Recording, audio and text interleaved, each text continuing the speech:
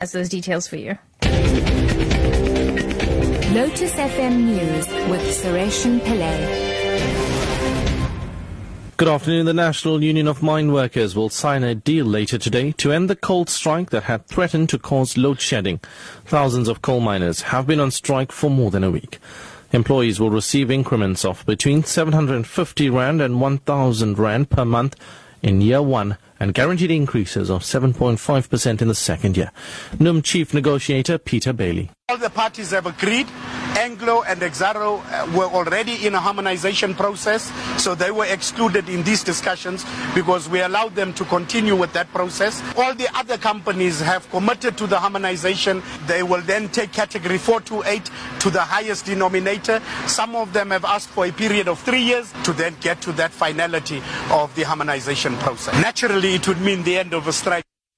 COSATU has described as a missed opportunity the ANC National General Council's decision to endorse the disputed annual national assessment in its current form.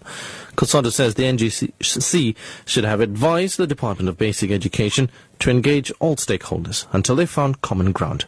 Unions who are opposed to the ANA want the assessments to be written once every 3 years, saying conducting them annually doesn't improve the education system in any way.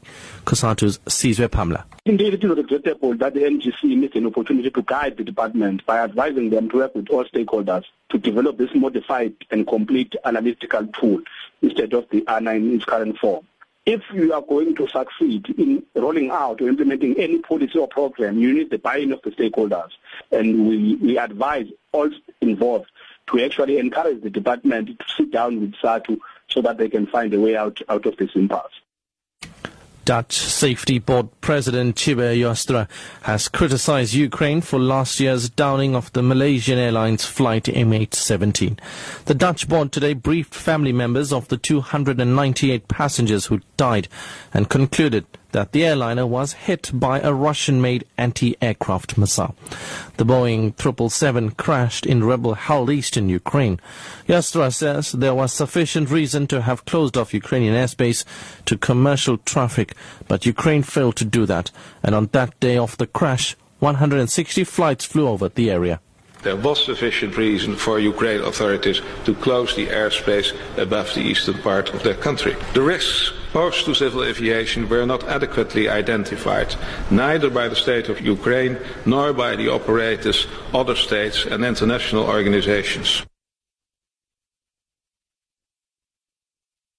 And finally, blood clots are the #1 preventable cause of death globally. That's according to the president of the Southern African Society of Thrombosis on World Thrombosis Day. Thrombosis is the abnormal and life-threatening blood clots that form in the artery or vein. The dangers of blood clots were highlighted in South Africa about 2 years ago when seasoned broadcaster Vuyo Mbudi died of pulmonary embolism. A blood clot in the vein, usually in the leg or pelvis, is known as deep vein thrombosis, and a clot that breaks off and travels to the lungs is known as a pulmonary embolism. Professor Barry Jacobson says there are no official statistics available of the number of people affected in South Africa. Look at the people dying of breast cancer and add the number of people dying in the UK to prostate cancer. Add in the number of people dying in the UK from motor vehicle accidents. Add in the number of people dying in the UK of HIV, stroke AIDS. Take those 4 numbers, add them together and double them. You don't get to the people dying annually in the United Kingdom of pulmonary emboli. Our statistics in South Africa are very poor. But we do know that HIV, stroke, AIDS causes deep vein thrombosis and pulmonary emboli. There's an epidemic of that in its own right. The top story at 4 o'clock. The National Union of Mine Workers will sign a deal later today to end the coal strike that had threatened to cause load shedding. I'm Sureshan Pillay. Your headlines in a half an hour.